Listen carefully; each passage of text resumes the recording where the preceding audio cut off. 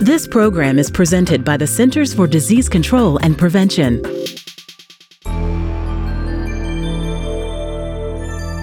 Using quantitative PCR analysis and DNA sequencing, the authors provide evidence for the presence of the rat lungworm in Oklahoma and identified a potentially novel rat host.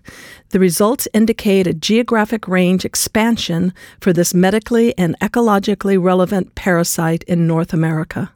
Today, I'm talking with Emily York, Integrated Pest Management Specialist at the Sam Noble Museum of Natural History, about her article on the rat lungworm expansion in North America. Welcome, Emily.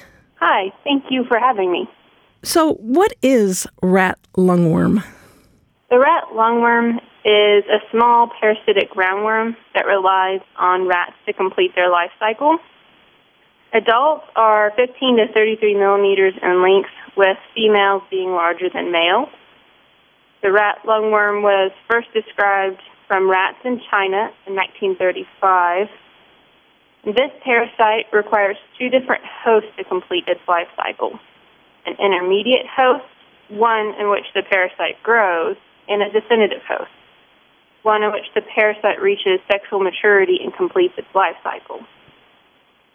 Intermediate hosts include snails, slugs, and mollusks, whereas definitive hosts are rodents. How do people get infected with this rat lungworm? People become infected with the rat lungworm through unintentional consumption of the third-stage larva found in the intermediate host. There has also been some evidence that suggests individuals may become infected through the consumption of larvae on unwashed fruits and vegetables. Okay, so what are some of the signs and symptoms of an infection in people? The rat lungworm is one of the major causes of eosinophilic meningitis in humans. Some symptoms of eosinophilic meningitis include fever, headache, nausea, vomiting, and localized paralysis. Diagnosis of infection by the parasite is often difficult and relies on the consumption of an infective host by the individual. In some cases, a sample of the cerebral spinal fluid may be screened for the presence of the parasite. There are additional screening tests that hold promise, but these are still being developed. What are the geographic areas where it's found? The rat lungworm has been documented in over 30 countries worldwide. However, it's primarily found in tropical and subtropical regions. Some localities include the southeast United States, Hawaii, Southeast Asia, Australia, Micronesia, Polynesia, and Sumatra.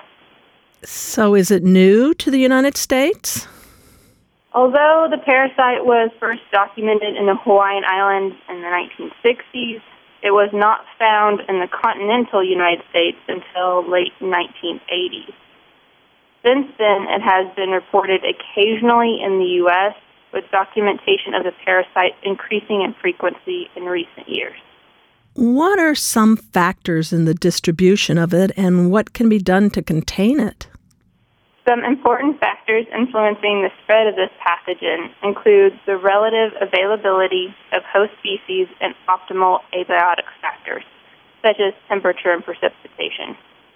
Because this particular parasite uses a variety of species as hosts, more research is needed to determine the range of animal species that may be suitable hosts. In addition, recent work has revealed that global climate change may significantly influence the global distribution of this parasite and should be taken into consideration. You found that host species show manifestations of illness from the rat lungworm. Is that helpful in containing the problem, or does it make it more problematic? In general, manifestation of illness in normal hosts, for example, rats, may not be a reliable or efficient method for screening the parasite in large host populations.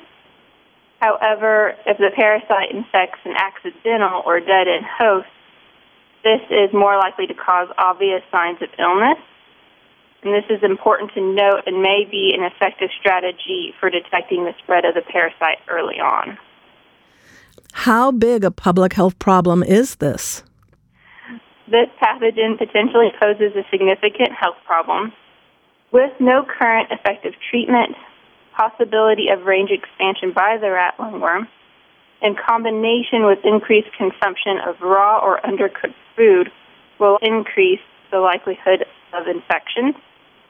As public awareness of the rat lungworm increases, we stand a better chance at preventing human infection.